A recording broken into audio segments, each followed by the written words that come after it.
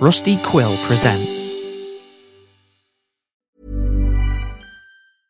I'm Sandra, and I'm just the professional your small business was looking for. But you didn't hire me because you didn't use LinkedIn Jobs. LinkedIn has professionals you can't find anywhere else, including those who aren't actively looking for a new job, but might be open to the perfect role, like me. In a given month, over 70% of LinkedIn users don't visit other leading job sites. So if you're not looking on LinkedIn, you'll miss out on great candidates, like Sandra. Start hiring professionals like a professional. Post your free job on linkedin.com/people today. One size fits all seemed like a good idea for clothes. Nice dress. It's a t-shirt. Until you tried it on. Same goes for your healthcare. That's why United Healthcare offers a variety of flexible, budget-friendly coverage for medical, vision, dental, and more. So whether you're between jobs, coming off a parent's plan, or even missed open enrollment, you can find the plan that fits you best. Find out more about United Healthcare coverage at uh1.com. That's uh1.com. Hey, I'm Ryan Reynolds. Recently, I asked Mint Mobile's legal team if big wireless companies are allowed to raise prices due to inflation. They said yes. And then when I asked if raising prices technically violates those onerous 2-year contracts, they said, "What the f*** are you talking about, you insane Hollywood ass?" So to recap, we're cutting the price of Mint Unlimited from $30 a month to just $15 a month. Give it a try at mintmobile.com/switch. $45 up front for 3 months plus taxes and fees. Promo rate for new customers for limited time. Unlimited more than 40 gigabytes per month. Slows full terms at mintmobile.com. When you're ready to pop the question, the last thing you want to do is second-guess the ring. At BlueNile.com, you can design a one-of-a-kind ring with the ease and convenience of shopping online. Choose your diamond and setting. When you find the one, you'll get it delivered right to your door. Go to BlueNile.com and use promo code LISTEN to get $50 off your purchase of $500 or more. That's code LISTEN at BlueNile.com for $50 off your purchase. BlueNile.com, code LISTEN. Even on a budget, quality is non-negotiable. That's why Quince is the place to score high-end essentials at 50 to 80% less than similar brands. Get your hands on buttery soft cashmere sweaters from just $60, Italian leather jackets, and so much more. And the best part about Quince, they exclusively partner with factories committed to safe, ethical, and responsible manufacturing. Elevate your style without the elevated price tag with Quince. Go to quince.com/upgrade for free shipping and 365-day returns. There's never been a faster or easier way to start your weight loss journey than with PlushCare. PlushCare accepts most insurance plans and gives you online access to board-certified physicians who can prescribe FDA-approved weight loss medications like Wegovy and Zepbound for those who qualify. Take charge of your health and speak with a board-certified physician about a weight loss plan that's right for you. Get started today at plushcare.com/weight loss. That's plushcare.com/weight loss. plushcare.com/weight loss. Previously on Planet Arcana, Crater Wayne, a steam android, Riot, a modded human, and Celestine Wanderoff, a Gears android, all found themselves navigating an evening of sin, debauchery, and vices as they prepared for their heist of the Riscote Casino in Troponio Vega. To wait for their cue, they landed at a blackjack table and caught the attention of Uncle Edict, an old specter preacher, and Yeehaw McGraw, an analog ne'er-do-well. They waited for their cue, the spinning of the Wheel of Fortune, and while the crowd all fell into a stupor as the wheel unexpectedly landed on the World Arcana, our heroes snuck to the back room, dealt with a few guard bots, and found their quarry, a small statue of a dog placed perfectly on a pedestal directly in front of a large 80-story high window. The party grabbed the dog statue, chucked a guard bot out the window for good measure, and then dropped themselves down where their car awaited them. A quick car chase later, some broken promises to the now-dubbed Toll Booth twins, our heroes drove out of Troponio Vega and into a Phantom Isles sunset. As far as heists go, not a hitch. Well, maybe one small hitch. As they drove away, the statue shattered into hundreds of pieces, emitting a bright light that filled their car and sang to them. Sang right to them, it seems. The final notes rang out and bounced around a stunned, silent vehicle, and they drove. I can hear you. I am listening.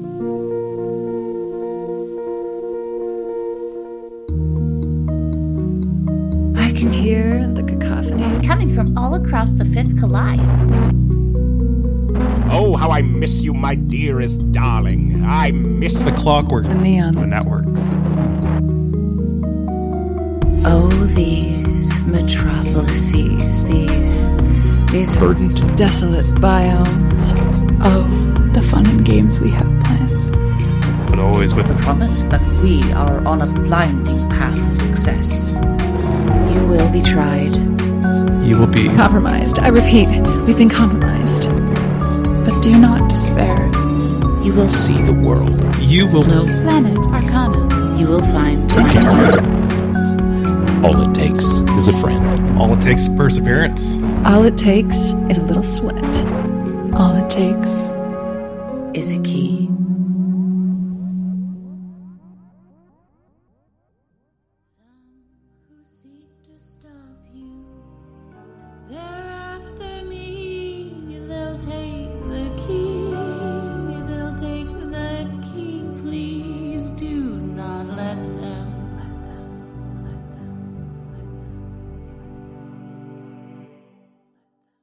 The Tollbooth twins thwarted, and your escape route unimpeded before you, you drive. The final notes of that haunting melody plays from the box that lies in Riot's hands. The sounds of sirens very slowly start to fade as you race away from the city, the crumbled remnants of the puppy statue dusting the floor of the Ladybird. Once the siren sound is so distant as to almost not be heard, the relief is palpable, and the cloak of night is a comforting presence as you speed on, privately reflecting on the events of the evening. For a time, your drive is almost peaceful. You roll the windows down, and the air is balmy, smelling at once richly green and sharply salty. All right, y'all have made your escape and are on the road out of Tropo New Vega. Riot, was that part of the plan for that little puppy statue to blow up in your hands like that? I don't friggin' know. I don't really know what we're into here. I wasn't expecting exactly an explosion in my hands. What do you make of that song? It's definitely foreboding. I don't know. I've never heard that song before. It's fresh to me. I wonder what the connection with that is to all those rich folks that were back in the casino, because like this was supposed to be the prize item, right? So for some reason the people wanted this specifically, but I don't know. That's not really my forte. Is it just me, or did it seem like the song was talking to us? It sure felt that way. What do you think the key means? I don't know, but that seems like a pretty important question at this juncture. We were meant to deliver this statue, yes, Ms. Riot? That's right, I suppose. Well, then I mean, it seems like the best place for us to get answers might be from the person we're meant to deliver it to. Perhaps they were expecting the box and the song. You're right. So to Aquacache then? I mean, I suppose, but you'll have to show me the way. I can drive, but I've never been there before, not to my recollection. We'll have a contact meeting us at the water, so if we just head kind of the way we're going, keep going till we hit the water, then we should get there. They'll be looking for us. Well, I suppose I can do that. And Celestine just steps on it even harder. From the back seat, I think I'll just like reach up and put a hand on Celestine's shoulder and be like, "Hey there, kiddo. I just want to say you did a great job back there. You definitely held your own, and I think you definitely have a future in this kind of business." You definitely do. Oh, well, that is a very generous thing for you to say there, Crater. I cannot tell you how much I appreciate your confidence, and I'm certainly glad that I did not disappoint you today. Yeah, chip off the old blog. I don't know how we'd do this without you, frankly. If Celestine could blush, she'd very much be blushing. There's like red LEDs below his cheeks. That's right, yeah. Cheek lights. Yes. Adorable. Standard issue cheek lights. That's right.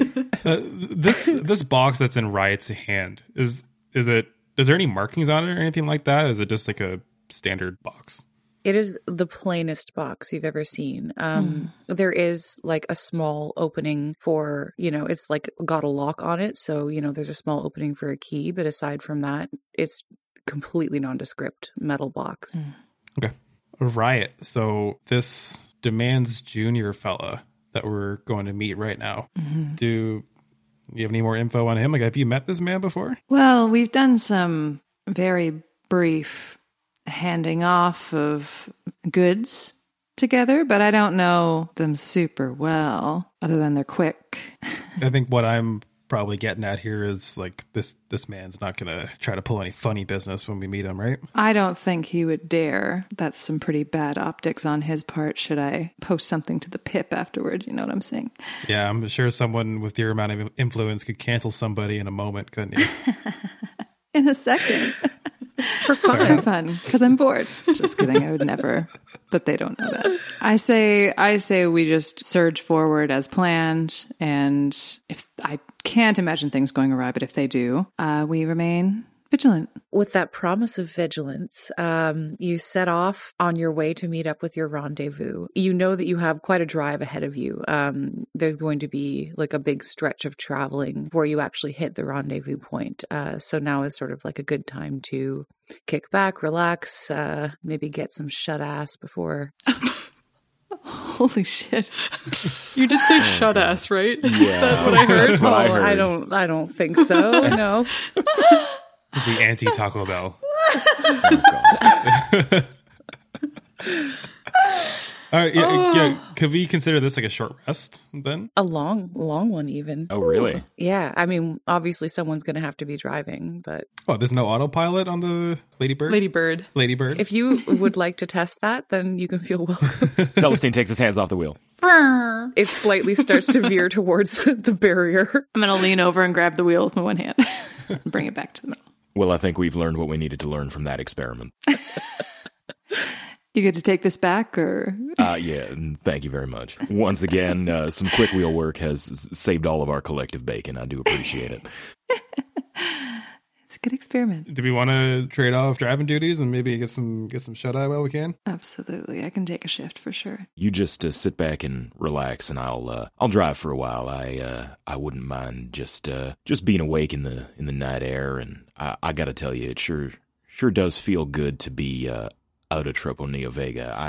It was an interesting city, a very, very interesting but confusing place. But that canopy, it's been so long since I've seen the stars that I don't know, it just didn't feel right to look up in the sky and not see the stars. So I wouldn't mind a little quiet time to myself. You got it, Tiger. Celestine sparks up another joint. Y'all don't mind while I'm driving, right? Honestly, it helps me concentrate. I feel like I'm a better driver while I've known people like this. Do your thing. No, it's fine. Us older models of androids actually don't have the ability to smell, so it's totally fine. It won't bother me at all. All right, well, enjoy your shut-eye, and I will do everything I can to not crash this vehicle.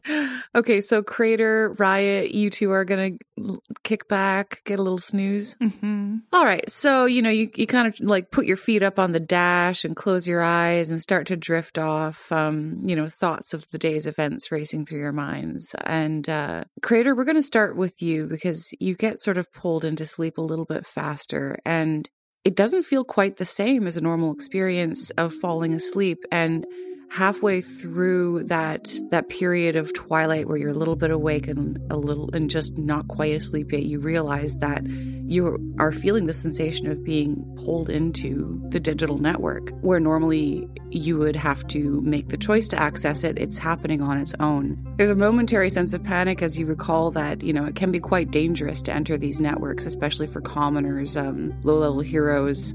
Occasionally, someone doesn't even make it out through the night. But on this occasion, you're falling deeper and deeper into this feeling of being in the network. And then you realize that you're being drawn in two separate directions. From the right, you get a sensation of warmth and exposure. And from the left, you get a feeling of coolness and of being hidden. Which do you choose? I think I would definitely venture towards the warmth. That seems a little bit more inviting for me. As you do, the warmth begins to envelop you and sort of seep into your core. And eventually you begin to hear something calling out to you. And it says, It is funny, I have received so much love on the Fifth Collide recently, and I couldn't be happier with my devotees. But you've distracted me.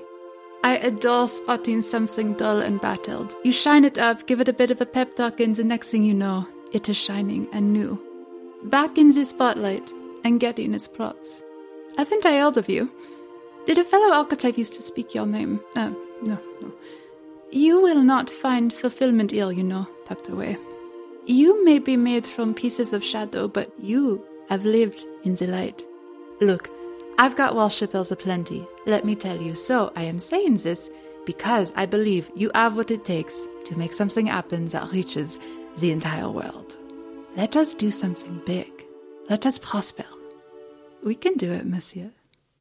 All right, give me a network roll, my friend. Oh, what is that exactly? D1 hundo.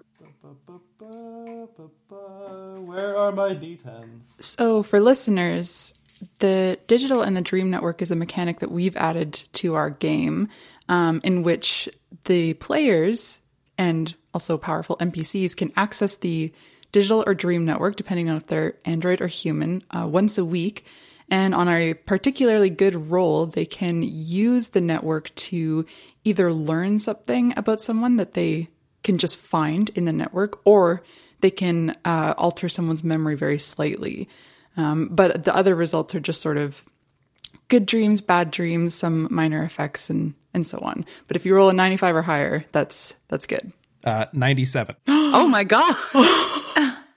Holy shit. Oh my God. Wow. Okay, so you got like the top roll on the digital network. So you find yourself with like the most open access that you could possibly imagine. It feels like you could just pluck the strings of this place and find anyone that you like and send them a truth of your choosing. What do you mean by that exactly? If you know of somebody, you're able to find them in the network, and you're able to basically leave them a message in their minds that they will like accept as a truth. But that's only other androids? No. Like, can it be like an image as well, too, that I can plant in somebody's mind? It's similar to modify memory, but a little bit like more to our discretion. Mm-hmm. It's Inception. It's Inception. That's exactly Inception. it.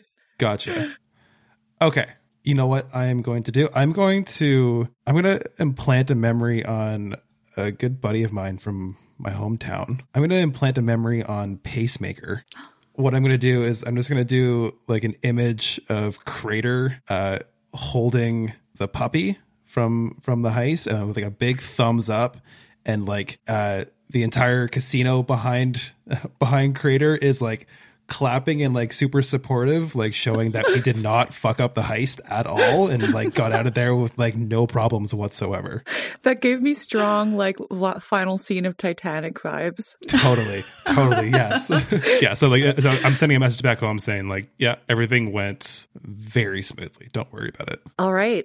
Wherever Pacemaker is, he receives this like really wonderful dream of you, holding your prize and just being applauded by everyone that you know, and it just feels real good. Misses you a bit, but is comforted by that image. And for the rest of your sleep, it's just a real nice night. You're dreaming of like accomplishment, success, material happiness.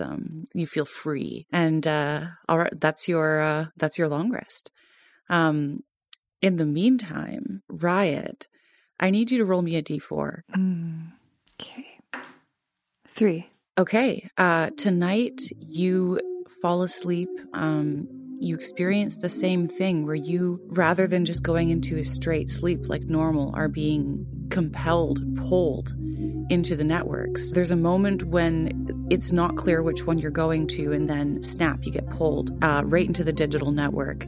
And just like Crater, as you sort of wander further and further, you begin to feel a pulling sensation coming from two directions. To the right is a feeling of seduction, indulgence, and to the left is a sensation of commandingness, righteousness. I think I go towards commandingness. All right. So you walk towards that sensation, and this is what you hear. You've been hard to reach, and I've tried.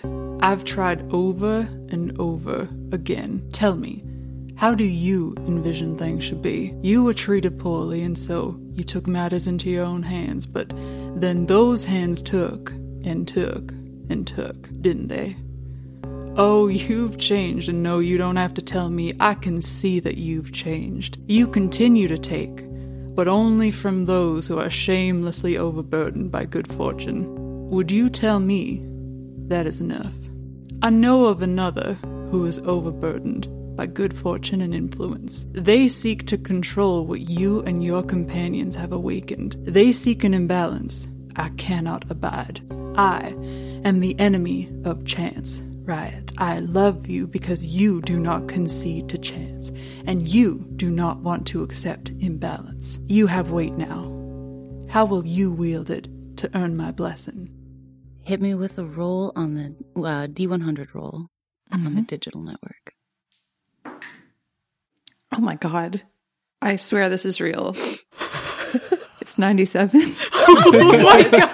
I swear. I can send a picture. Holy shit. What the shit? It's fucked. That is so fucked. Oh, everyone's coming up Connor McDavid today. It's amazing. Holy shit. Okay, well, I mean, same deal. You can successfully manipulate somebody's memory and portray some information of your choosing. Damn. Okay, so am I right in assuming that this is it like a message, or is it kind of like an imprinting a truth? Like, will the person perceive it as like a message, or will they perceive it as like just a thought of their own? They will not be aware that someone like implanted this into them. Okay, I'm going to insert a memory into my assistant, Enigmata's head, and I'm going to kind of give memories of the heist and kind of just like an overall knowledge that I am behind on content for her to be, because she keeps up with my my PIP presence, that I'm behind on the content, but there's so much good shit coming. So you like had like a psychic business meeting on the digital network, which is so powerful. You got it. She wakes up just like certain that she's going to have a whole bunch of work to do the next time that you contact her. Perfect. But she's excited about it. Okay, and for the rest of the evening, you have dreams that just sort of fill you with a sense of balance, rightness, the sense that you have a strong deck of cards and you're in a good place to negotiate. And then you and Crater wake up from your sleeps, and you're still driving. Several hours later, maybe the sun's starting to just sort of come up in the distance. Hey, can I ask a question here about digital network and stuff like that? I guess I thought that only androids could access the digital network and only humans could access the dream network. Is it Riot's modded nature that lets her access the digital network? That's the idea, yeah. Ah, gotcha. All right, Celestine, it's time for you to go to bed. Oh, well, yeah, I suppose if the stars are gone, then there's not much point in stargazing anymore. If somebody else wants to climb up front here, then I'd be happy to get a little shut-eye. I could take over. I think that would be best. I've seen what you can do. Celestine crawls into the back and just sort of like tries to give Crater his space a little bit, but as he sort of shuts down, falls asleep, kind of leans over, just slumps over onto Crater a little bit. I'll pick up my arm and put it around his shoulder and just nuzzle him in. All right, Celestine, you just literally while driving, just climb over the back of the thing and Riot's got it. It's all good. Riot's got it. Riot has got it. And you just curl up and, you start to get pulled into sleep, and you also start to get pulled into the digital network, which, again, is not typical to your experience of falling asleep. And as you get pulled farther and farther in, you start to become drawn in two separate directions. From the left, you're getting a sense of familiarity. You feel very moved. And from the right, you're getting a sense of stillness and anticipation. I think I go left. All right, so you follow the familiar sense, and the closer you get, the stronger that feeling of familiarity grows, and finally you hear, "Wow. Oh, wow, I knew it would be you. I've known it since I first saw you, just a sweet wanderer alone in the world. but you picked up my holler, and I can only call out to sensitive souls. Souls who can look out into an empty darkness and create something, you know.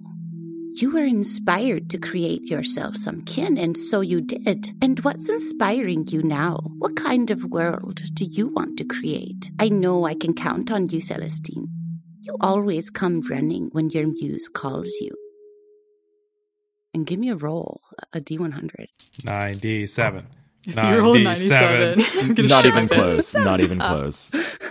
36. Oh, 36. Okay, so roll me a D6. That's a 6. All right, so you have disadvantage on skill checks and saving throws attributed to charisma until your next rest. And for the rest of the evening, you feel uneasy. You have dreams of selfishness, of wasted time, and you wake up a little bit perturbed from your sleep. Well, that hardly seems fair. And for all three of you, while you're in the digital network, you get the sensation that it's like standing on a mountain made of all of the information that exists, floating around you like lit up threads, each containing discoveries, analyses, calculations, but also containing corruption and duplicity. This is a vexing place, despite the fact that a couple of you rolled just absurdly well. And through it all, you do get a sense that there's something missing there, like it should be a grander expanse, but that part of it may have been permanently lost. All right, so y'all are rested up to varying degrees. It's morning now. Everybody's had a sleep. Celestine wakes up. You're still on the road. My goodness. Do we know how much farther it's going to be? It feels like we've been driving for some time now. I think we're getting pretty close. The Jack Strait is just up ahead. All right, at this point, y'all, give me a roll on that weather table. Excuse me? Oh, sorry. Give me a roll of a 1d6, somebody. And something will happen. Golly. I did D4, 4. 4. So as the dawn breaks, so does a light, but very persistent rain. You know, it's not the end of the world, but it is going to give Celestine some trouble. So we're going to have some disadvantage on perception and dexterity checks with the vehicle for today. Mm-hmm. So yeah, you got some light rain happening on the road today. Things are maybe a little bit slicker. It sure smells good. And as you sort of keep driving throughout the night, you know, Celestine was driving for most of it, so you were going pretty speedy quick. But then Riot took over for a while and maybe was going a little bit more cautiously and slowly. And in the distance, very distantly, but distinctly, you can hear the telltale sirens. Fuck. Sorry, is it sirens as in like there's like a creature calling out to us, or like there's like a mechanical horn going off? Who knows? No, it's the it sounds the same as the vehicles that were pursuing you while you were in Turpinio. Turpinir. And as you notice this, you also realize that a fork is coming. You knew it would be. You knew the choice would have to be made in the moment. And, you know, as it's coming, you're at the point of decision, left or right. To your left, a well-paved highway continues, well lit, totally exposed, and smooth sailing as far as the eye can see. To the right, the road branches off into the obscurity of the jungle, protected by a thick canopy. But you can tell that if you choose this path, it won't be long until you're under cover of near darkness. Also, somebody roll me a history. Everybody roll me a history check. 16. 4. 13.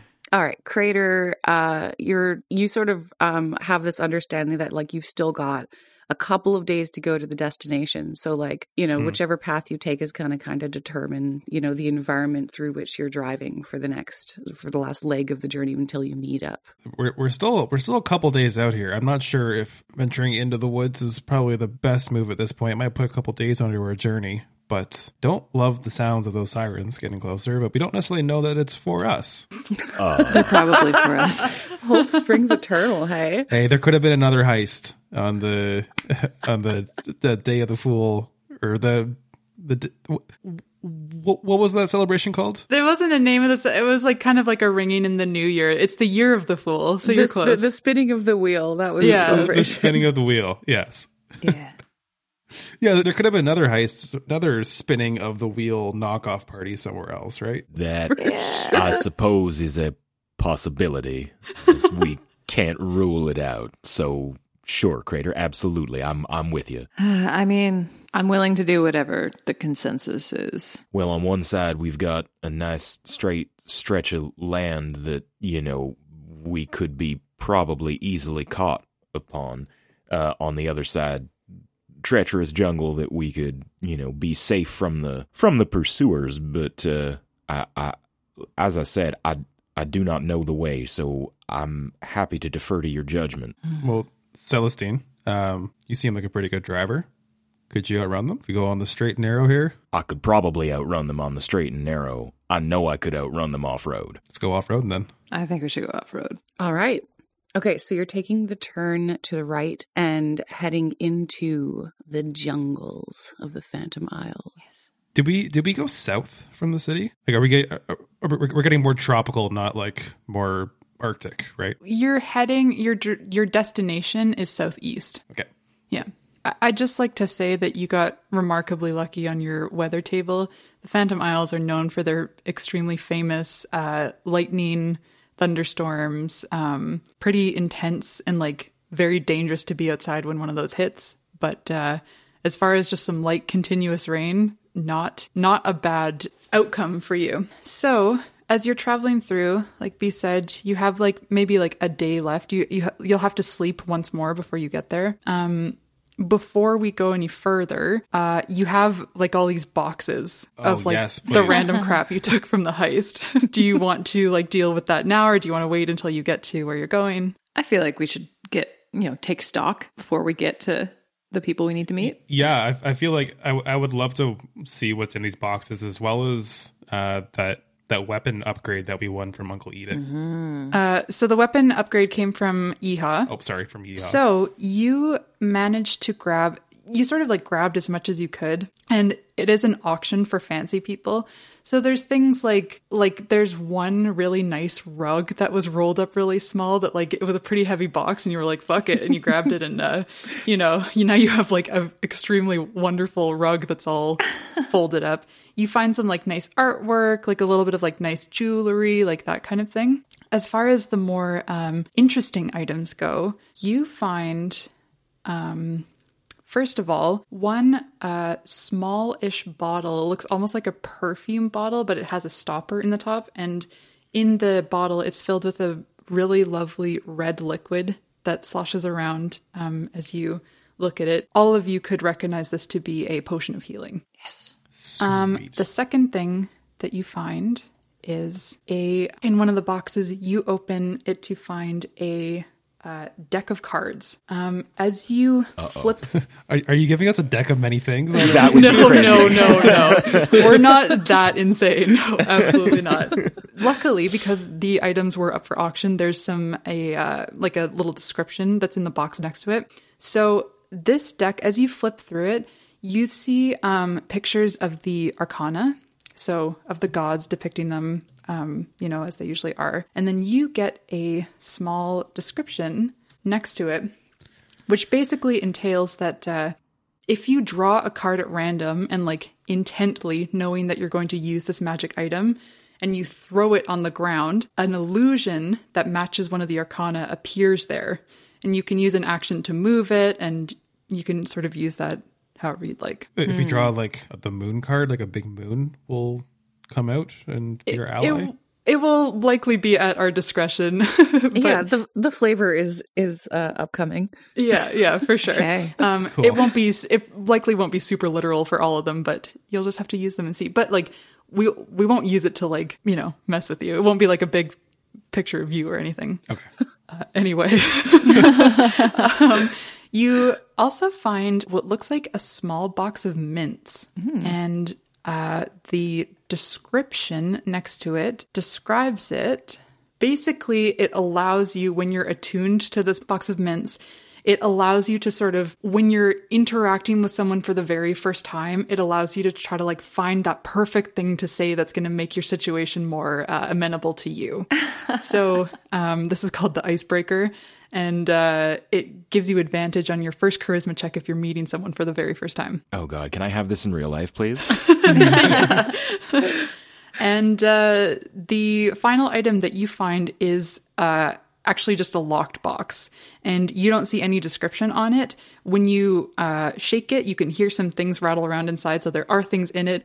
You could guess that this box was probably meant so that no one looked inside of it during the auction, and it was intended to open so that the auctioneer could take the items out and then use them. But it is still locked because you took them before that happened. I will toss that to Riot. Can you deal with this? I can do my best here. I've got some little things that I can fiddle around with the lock. Can I make an attempt? Yeah, make a thieves tool check. So this is going to be a roll with your proficiency and your dexterity modifier. I got 27. Oh my god. Wait, hold on. Wait, sorry. Wrong. I was looking at the wrong one. My dexterity over there is +5. This is +3. So this is 25. I'm sorry. Oh my god. Wild. Okay, absolutely fucked. Yeah, so Crater, you toss this box up to Riot. She's like, no problem, grabs something out of her pocket and in the same motion like jams it into the keyhole, and it just like pops open.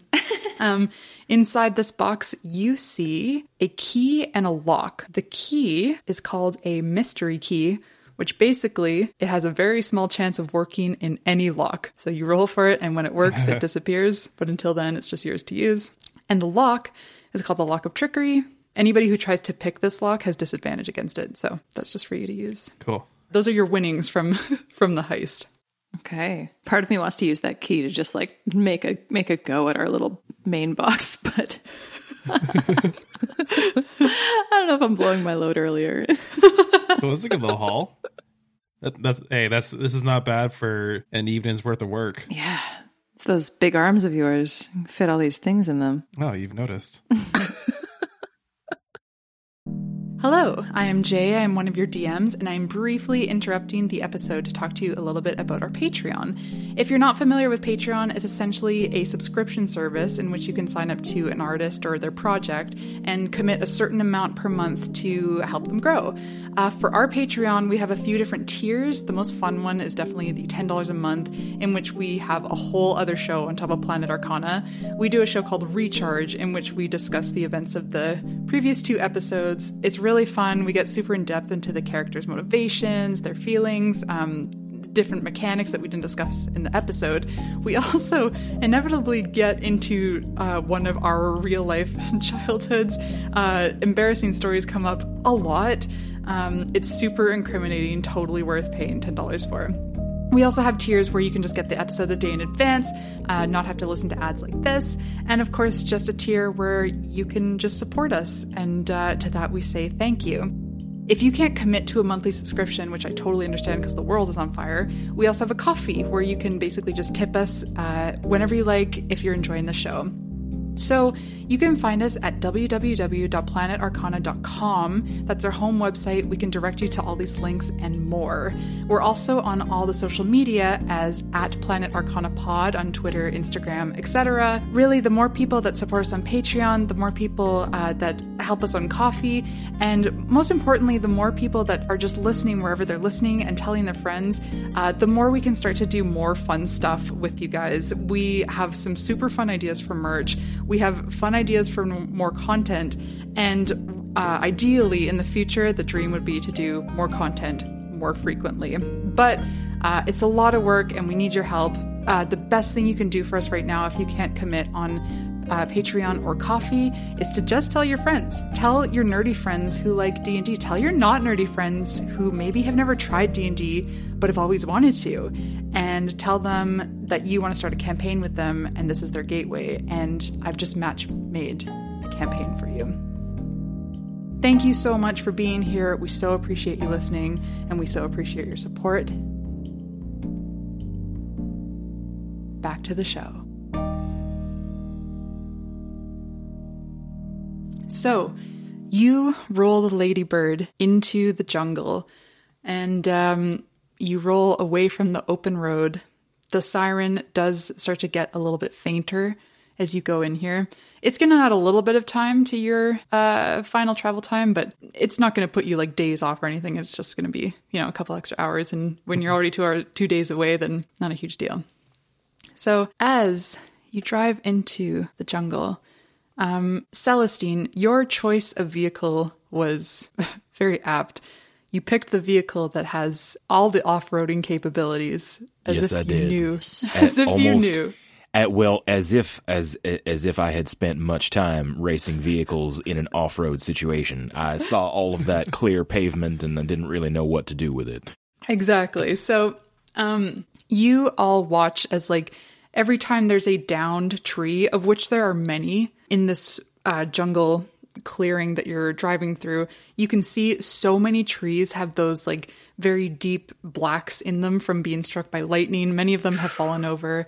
And every once in a while, when you come over to a tree that's been collapsed, Celestine just pushes a button, cranks a knob, and suddenly the car floats a little bit just over top of it and clears it. That's how we do it in the Good on Wilds, friends. What are you clearing that's not trees in the Good on Wilds? I mean, mostly dead animal carcass and some such. Yeah, that all tracks. So, everyone make a perception check for me. Perception. And this will be at disadvantage for everybody because of the rain. 10. 15. 3. Good. Okay, so you guys keep driving through. The road starts to wind a little bit more, and you're getting to a point where it's just, there is like a path. It's almost like a walked path. The car barely fits on it. And as you come around this one corner, you see there's like sort of like a rock, like a raised clearing where it's just all rock. Like this rock has grown up out of the ground and it's completely flat on top. It almost looks like a stage, for lack of a better term, like that people might sit on the grass and like watch someone up there. No one's up there currently, but you do see at the very top of this like rock. It's about 5 feet tall at most. And at the top, there is almost like bioluminescent moss that's growing above it. And I'd like everyone to make a nature check for me. 18. 4. 2. Go. Sean, what dice are you using? The same ones that I used last session. Yeah, that will explain it. Okay. Well, Riot, you recognize this bioluminescent moss as something called munch moss. Munch moss, trying to think of a way that you might have heard of it. We'll figure that out later. But basically, maybe you did your research on the heist in the surrounding area. That would make sense to me. Mm-hmm. And you remember reading about munch moss. Munch moss is extremely dangerous to especially androids because it eats right through metal. In fact, it's not only androids that it eats right through. It's also things like vehicles. Anything metal that gets in its way. And just as you realize this and like go to point it out, Celestine, you feel like a gugum in your vehicle as something feels like it grabbed hold of your tire and it almost feels like you have a flat. And as that happens, you all feel a bit of a draft coming through the bottom of the vehicle. There's air flowing through a bunch of holes that are just slowly making their way into the vehicle. What do you do? Oh my God. Does anybody have any fire?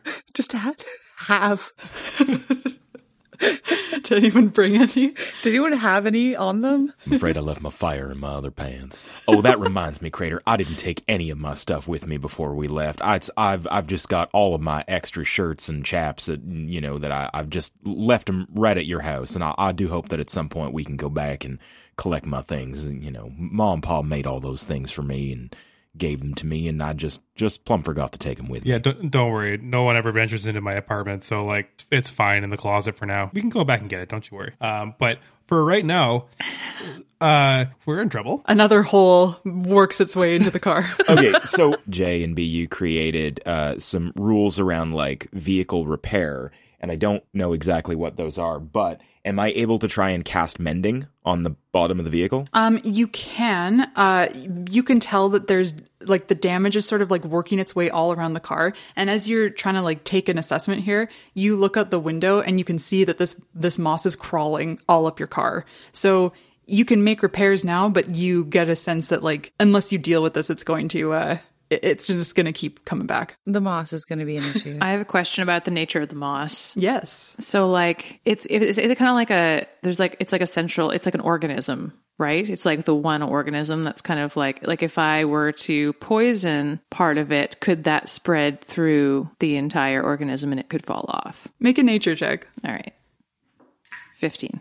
The nature of this moss is it's quite magical in nature. I'll also tell you that like you had heard of this in your when you were doing some research on the heist, but it was mostly like, yeah, a worst case scenario, you'll run into like a little bit of munch moss, and you're like kind of looking around, and this seems like a lot of munch moss to have run into. But from that roll, you gather that due to the magical nature of this not being exactly like regular moss, it doesn't seem to care either way about poison. Damn. All right.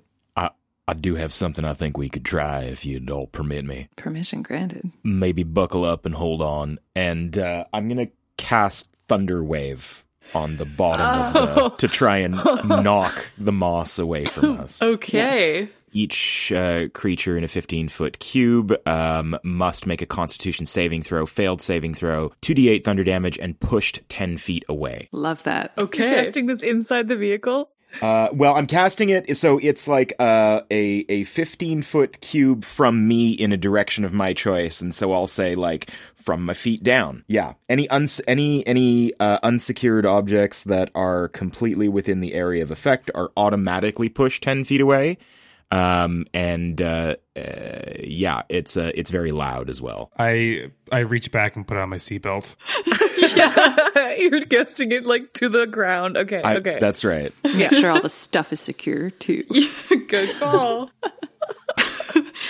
B, do you want to roll some, what was it, Constitution? Constitution saving throws, yeah. That's 10 and a 12. No, I'm sorry. Yes. And how much damage does this do? So that's 5 thunder damage, and because it failed, it's pushed 10 feet away. All right. Yes. There's no way that this wouldn't happen. So when you do this, I'm going to need you all to make a dexterity saving throw. Oh, shit. Points it on his feet. Oh, no. That's a 10. Okay, that just passes. 19. Good. Pass. 5. Okay, fail. Okay. Riot and Celestine, you each take 3 damage as you feel this thunder wave go through, and you do watch as the moss gets like shunted out. You could see it was trying to crawl into the vehicle, and it just like gets blasted back as you yourselves in this vehicle do like a little jump, stationary, straight up, and you all go kind of like flying everywhere.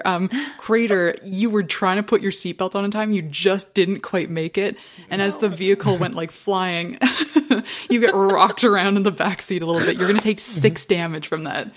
I was like trying to buckle in my seatbelt to the buckle for the seat beside me, and it just wouldn't go in. No. Oh shoot, Crater! I am so sorry. How is your head? Unfortunately, as this happens, you all hear this like rumbling sound from directly left to you as you watch one of the trees next to you turn, and a face forms in the bark, and it looks at you. And I'm going to need you all to roll initiative. Oh my God. We're fighting the tree people from Lord of the Rings. And the visual of the car just getting covered in moss and immediately just vaulting up into the air. Sorry, give me 1 second. I'm grabbing a different D20 because I just rolled a nat 1. Oh, no. Oh, dear. Okay. 18 initiative for Celestine. 7. Yeah, and that was a 1 for Crater. Wow. Maybe you did hit your head a little harder.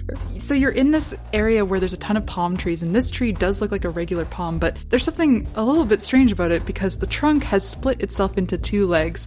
The bark peels into 2 arms, and the palm fronds make sharp clacking noises as they ruffle in anger. This is no ordinary palm tree. This, you recognize, is a daddy palm legs. Oh my God. And daddy is angry.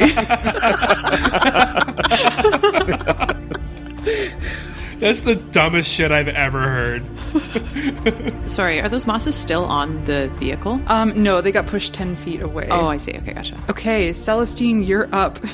And then it's all of the mosses after you. Oh my god. All right, let's wild shape into Chariot. Ooh. So this is the same one that I used in the heist. Celestine just starts to glow with the sort of starry, like cold blue-white light, particularly at his joints. So he kind of looks a little constellation-y, and then this kind of vision of a chariot, made out of stars, sort of forms around him. So if you look at him, it's kind of like a bit translucent. He's got this thing sort of enveloping him, and goes ahead and pulls his starlight gun out of his holster and fires at the Farmoss, I think. Gotcha. That's the nastiest one of them all. That is just a 12 to hit. Okay, well, it is moss, and it has a very low AC, so you do hit. It is moss. It is moss. Oh, gosh. That rolling so bad. That is 4 damage. Okay. It's not nothing. It kind of shivers when you shoot it. All right. That was my bonus action. Oh, sick. Action, let's create a bonfire. Yes. underneath one of the mosses in front of me. All right. When we're rolling dexterity? Yeah, dexterity saving throw. Okay. Whoa. It does not have good dex, but I rolled a 19, so 17. Okay. So it saves, and it won't take any damage this time, but when it begins its turn there, so the bonfire is right underneath it, when it begins its turn there, it has to make another dex saving throw. Okay. All right. Not a bad turn. We have the 3 mosses up next. So the one that you just lit a bonfire under is going to move back into the car with you. It like slides underneath and back up through the hole that you like just shot it out of. Sorry, it begins its turn on the fire, right? So another dexterity saving throw. Right. Here we go. This time it's a 2. All right, so that's 3 fire damage. All right. Any sense that the thing might particularly hate fire? In fact, it is resistant.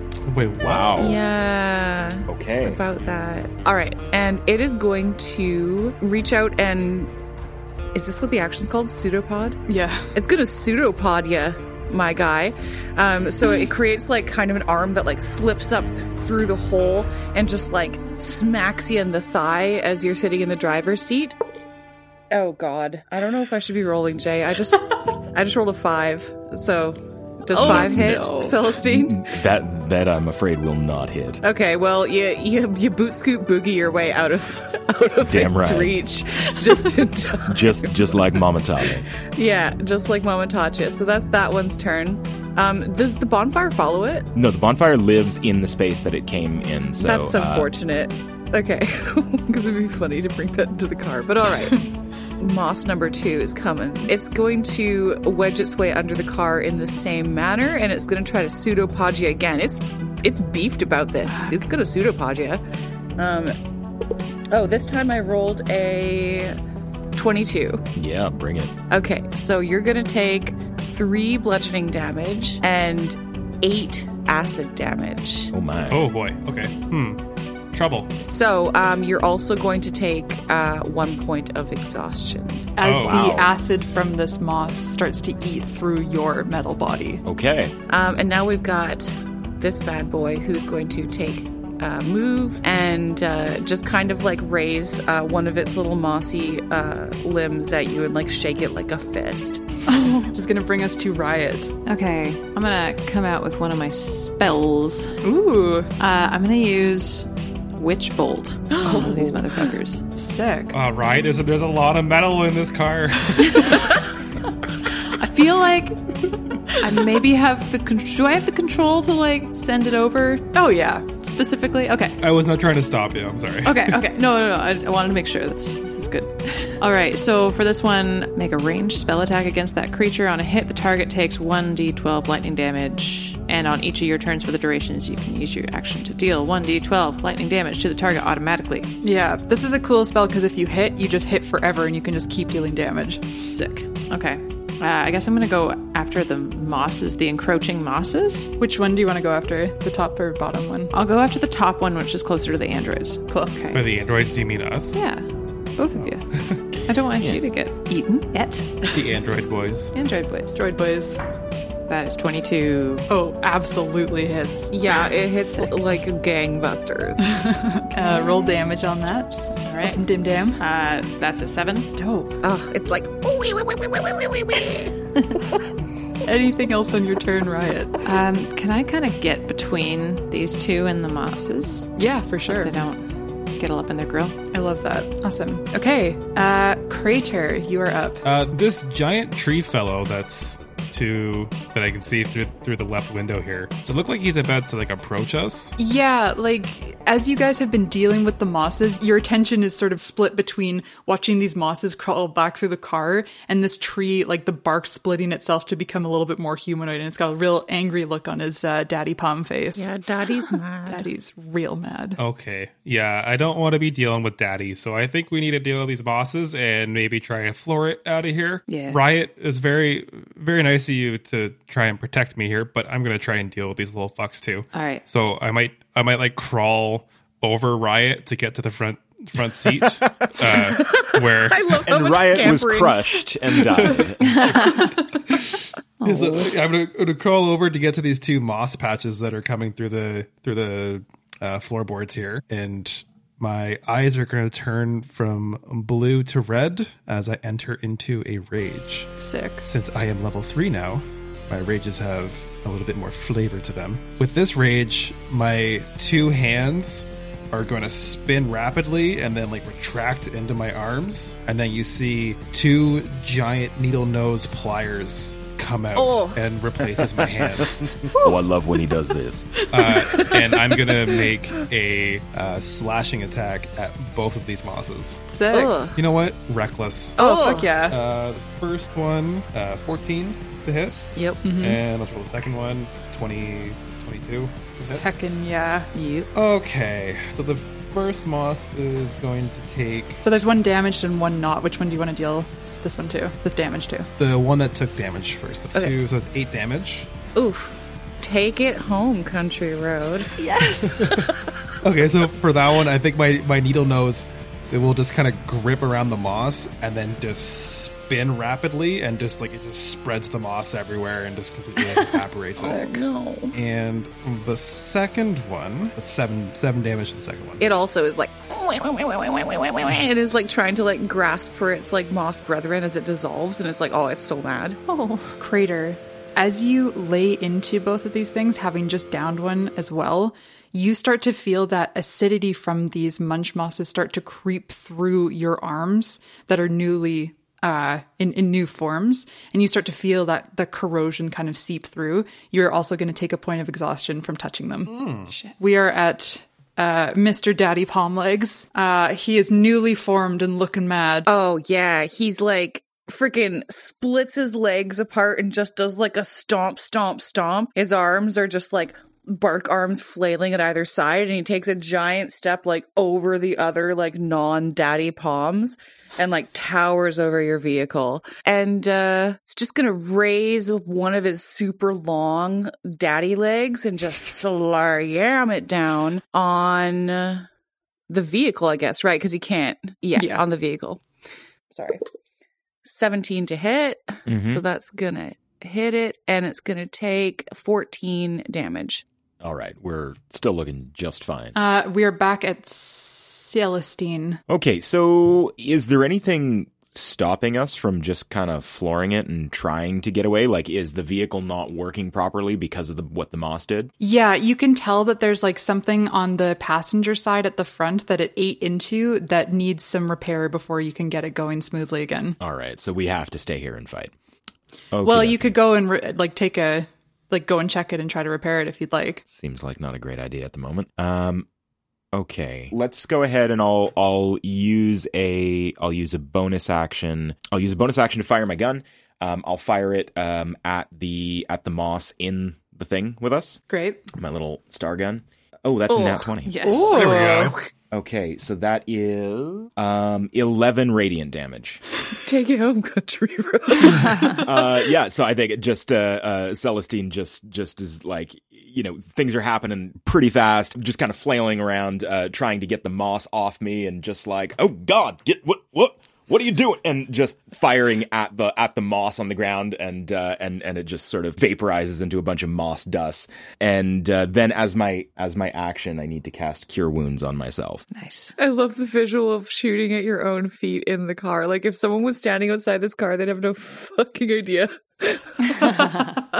Okay, so there's only one moss left, and it is that moss's turn. It's gonna avoid that fire. Oh, it's searching around for its peers, and I don't think it's gonna like what it finds. And that's its turn. Riot. Can you tell me a little bit about this daddy's, like, does he have a face? Yes. Like eyes and a mouth? Well, you can see that the bark has like shaped itself into those features. Is there like a hole where the mouth is? Why is it always hole questions with you? Riot. I mean, I love it. Riot just constantly looking for buttholes. I love it. Yeah. There could be. Okay. In what way are you going to destroy us with that knowledge? I want to run towards this thing, and when I get to its base, I want to get my spike feet and run up it. Oh my god. Until I get to its mouth and put my the barrel of my gun into the hole of its mouth. Oh my god. Okay, what is your speed? 30 feet. Easy. 10, 15. I'm going to say that this bad boy's like, I don't know, 15 feet tall. So yeah, you can make it all the way up. You think? Okay. Shoot. I got 6. No, that's not going to get through to Daddy. It was so badass, though. No. It was. Oh, I wanted that for you really bad. So you're stuck, like, standing horizontally on this tree. Okay. Just standing horizontally on this thing is so good. Can I like tuck myself behind its arm then? Like where it can't get at me? Heck yeah. Okay, cool. Yeah, absolutely. It looks awesome. Okay, that will bring us to Crater. Well, Celestine, I don't love that she's out there by herself. Do you think you can handle the car? Oh, well, you know I can handle the car, Crater. You do what you got to do to help Ms. Riot. All right, we'll do. I'm going to turn. I'm going to look towards the daddy palm legs. And I am going to use my quick step ability, and I'm going to teleport 30 feet. Can I land on him, near his face, kind of what Riot just did? Like in the air, you mean? Yes. Sure. I think that's cool. But you will fall if you don't succeed on some sort of check. Is that okay? Sure. Sure. Actually, no. I'll just teleport. I'll get to his feet. Mm-hmm. And he will take 2 fire damage for me just being so hot and landing beside him, and then I will just try to chop at his legs with my great axe. Cool. The great axe, the mortal weapon of the tree. Sorry. Not wrong. The great axe, the mortal enemy of the tree. Is what I meant to say. There you go, Crater. You got there, buddy. You're a little discombobulated after superheating yourself over there. Totally. And I'm exhausted. I am going to make this reckless attack as well. And, oh boy, 22? Oh, yeah. Cool. And that's going to be 14 damage to him. Oh my god. Gnarly. Ooh, yuggo. Okay, you fucking cleave into this tree, and he's having a hard time deciding where to look between you and between the person who's literally right at his mouth right now, just trying to crawl in a way over to where his arm is. Anything else on your turn? Nope, that's it. All right. So that is Mr. Daddy. Back up again. Daddy has 2 potential enemies that he could go for. Daddy got hurt. Daddy got burned by Crater. Daddy's mad at Crater. Daddy's going to attack Crater. Daddy, chill. No. Daddy, chill. That time for that is over, young man. Daddy's disappointed. Daddy's going to slam down where you're standing. I imagine between his legs. Oh, Daddy rolled a 2. Oh my god. Does an 8 hit you, Crater? It does not. Oh, Daddy flustered, Crater. Daddy accidentally punches through his legs, and he's just like, oh! Do you guys want to fudge one of those rolls just for the narrative's sake, or what? My God. Maybe you should be rolling again. Okay, I'll try rolling and see. Maybe the curse got lifted from me to you. Maybe. Well, Daddy's not mad. He's just disappointed, but we will move to Celestine's turn. All right. Celestine will use his bonus action to pull out the gun and take another starry shot at the moss that's approaching the vehicle. Mm-hmm. 11 to hit? Yep. Yes. All right. 7 damage to that moss. 7 radiant damage. Ooh.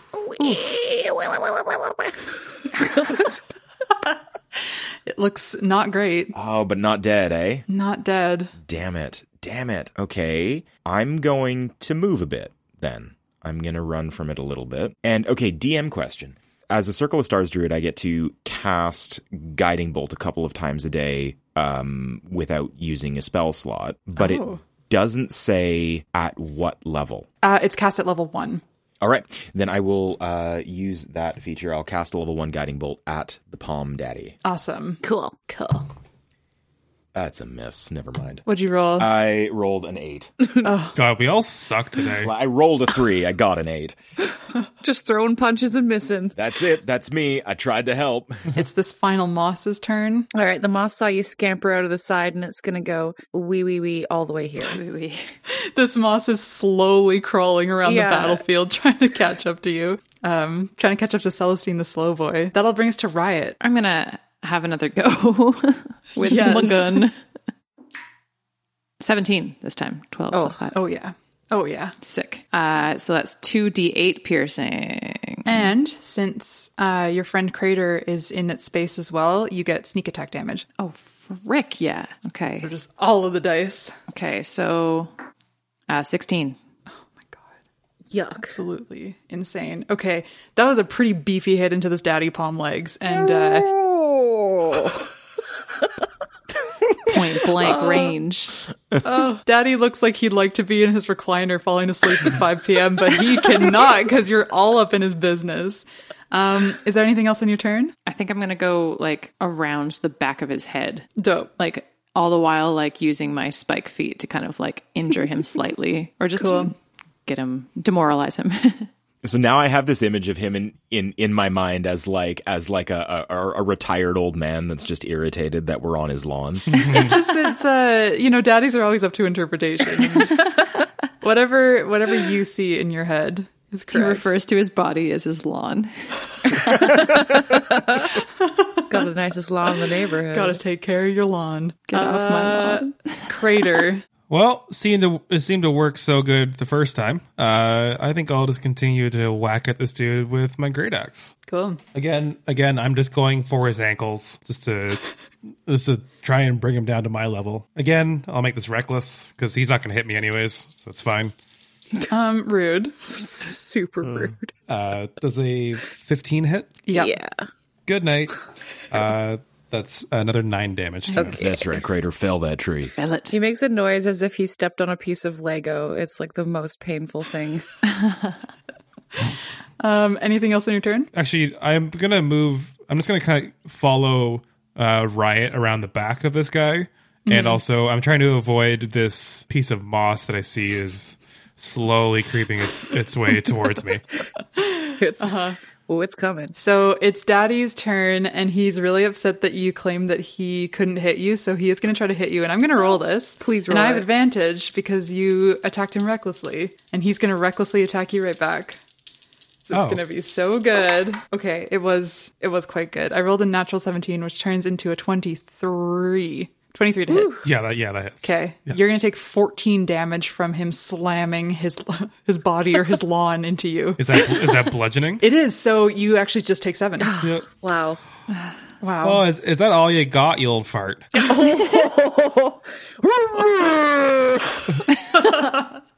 Daddy's mad, which brings us back to Mr. Celestine. All right. Okay. Bonus action to fire at the moss again.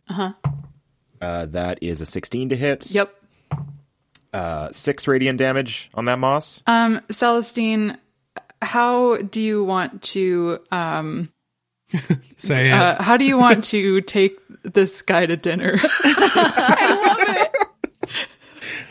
Well, if I was taking him to dinner, I would let him know where I was going beforehand so he could, maybe tell me if he's got any allergies or particular dietary restrictions. But in this particular case, I think I am just going to advance on him while screaming about the pain that he inflicted upon me and Crater and just firing my gun willy-nilly until he is dead. Sick. Okay. You fell Yes. Moss gone. Sorry to interrupt. No, that's exactly what I was going to say. Moss gone. Nothing else is eating into your car anymore. Well, that's good. That's going to be a problem for later. But then with my action, I will try the guiding bolt again on Daddy. Fabulous. That's a 19. Ooh, 19 hits. That is 13 radiant damage. Oh my god. Ooh. And next attack against him has advantage. Okay. Oh, free sneak attack. Unreal. You got through to Dad. Dad looks pensive. He's Dad now, not Daddy. Father. Yeah, he's pretty close to being father, so Father Longleg. Father Palmlegs. Is that your turn? That is everything. Okay, Riot, you're up. All right. I'm going to come around to Daddy's face and stick a dagger in his eye. Make sure you do it with advantage. Right. So he's glowing from this guiding bolt that Celestine just fired at him, so you can just see everything a little bit more clearly. Okay. That is 21. Oh my god. Yeah. You hit. So you do your dagger, which is a D4, and then you get your sneak attack damage as well. Sweet. That's 4. And then 2d6. Oh my god. I got 2. We got 2. So that's 8 damage. Riot, how do you want to show Daddy to his recliner for the night? There you go. That's the one. All right. So I crawl around his face, sticking my feet into each part of his lawn, like with vigor. And I thrust my dagger into his eye, kind of untangle my legs from the bark, and then put my whole weight into dragging the dagger down to like rip his face clean open. Oh, Chris. Jesus fucking nasty. Christ, kid. I know it was just a tree, Ms. Riot, but I think you were, quite brutal with the old fella. Father lays back to sleep. Father. As you find yourself in this moment of, like taking a breath after a very quick combat just happened, a couple things happen at once here. First of all, you start to notice some of the other palms around you are starting to like shiver in a similar way. You can't, there's so many trees around you that you can't pick out which ones are like going to turn into potential daddy palm legs. So there's just sort of like a shudder going on around you. And the other thing that happens is that you hear, once again,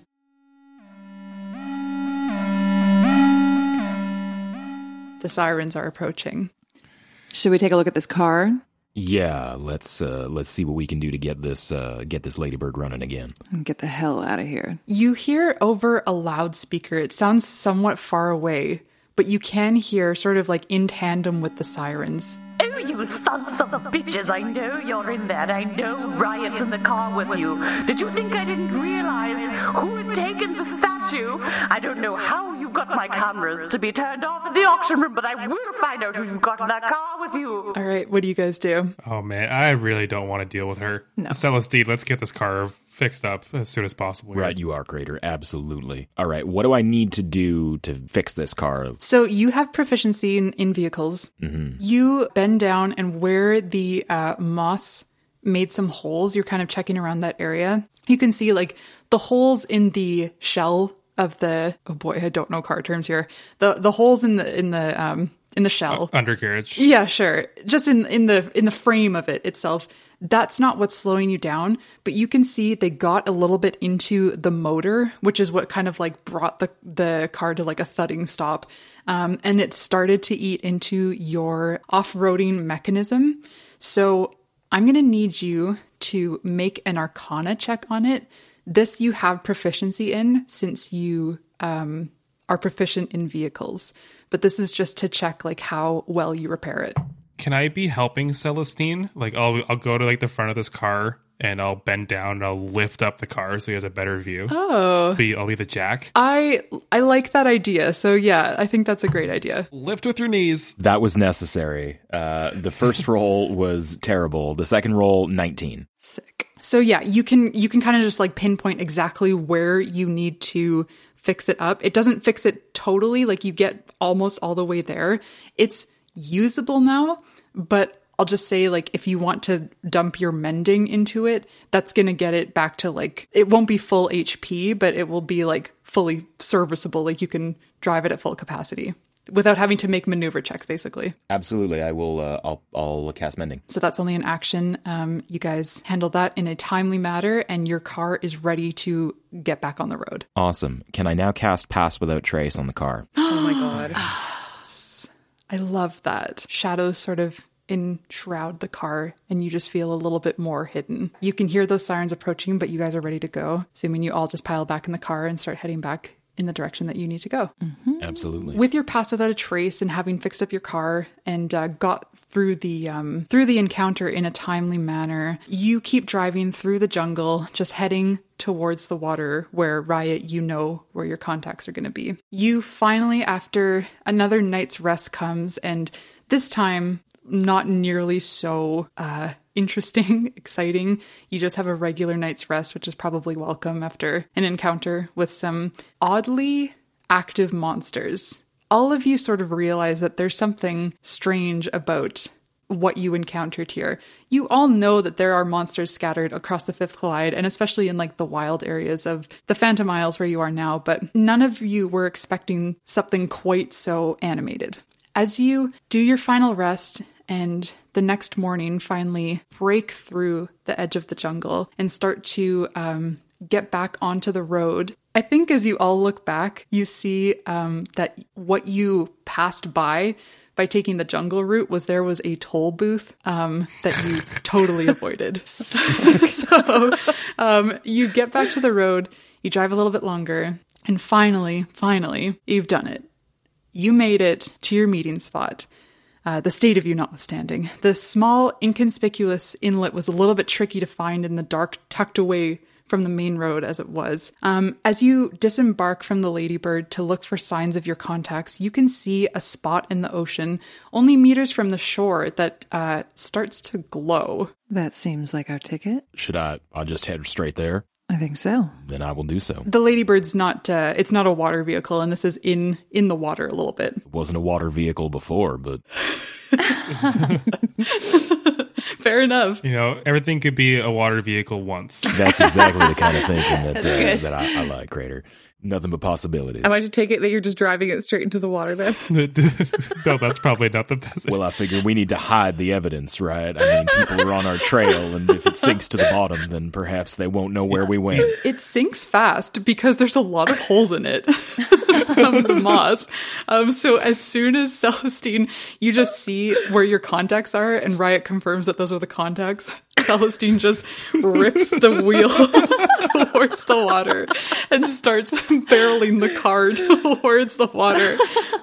Maybe to the surprise of the other two in the vehicle, but in any case, water starts to fill up from the bottom. And as you get a little bit into the water, you can feel the water start to like take over the engine of the Ladybird, and it kind of sputters, and you're just kind of like floating there as the water just is slowly filling up the bottom of the car. All right, friends, I believe it is time to exit the vehicle. The light below the water starts to grow, and it brightens until finally, with a splashy pop, a vessel emerges from the water. It's a metallic Nautilus shell, so a Nautilus vehicle, with a large glass-domed cockpit where the head would be.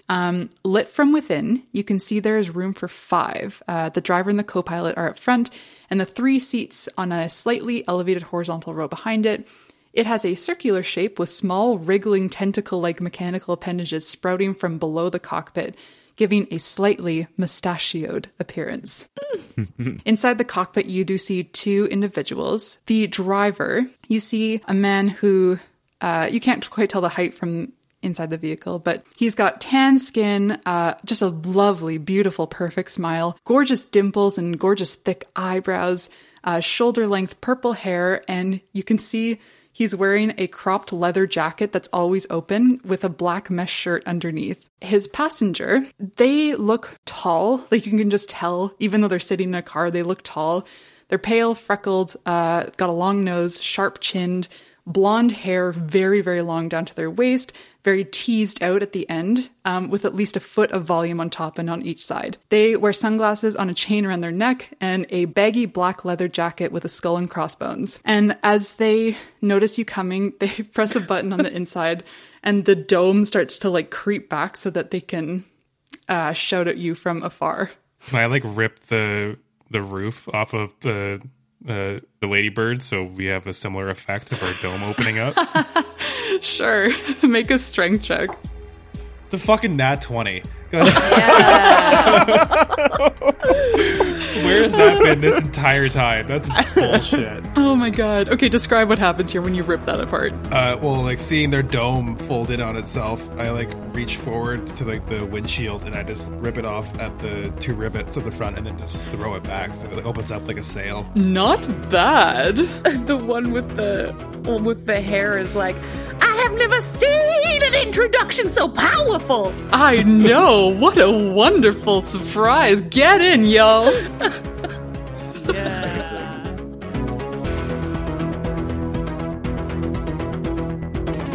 And now that our travelers have completed the first part of their path, let us trace it backwards. From the inlet where Ladybird slowly sinks, back through the jungle, through the dappled half-lit tangle, whose flora and fauna are suddenly overbrimming with magic, with power.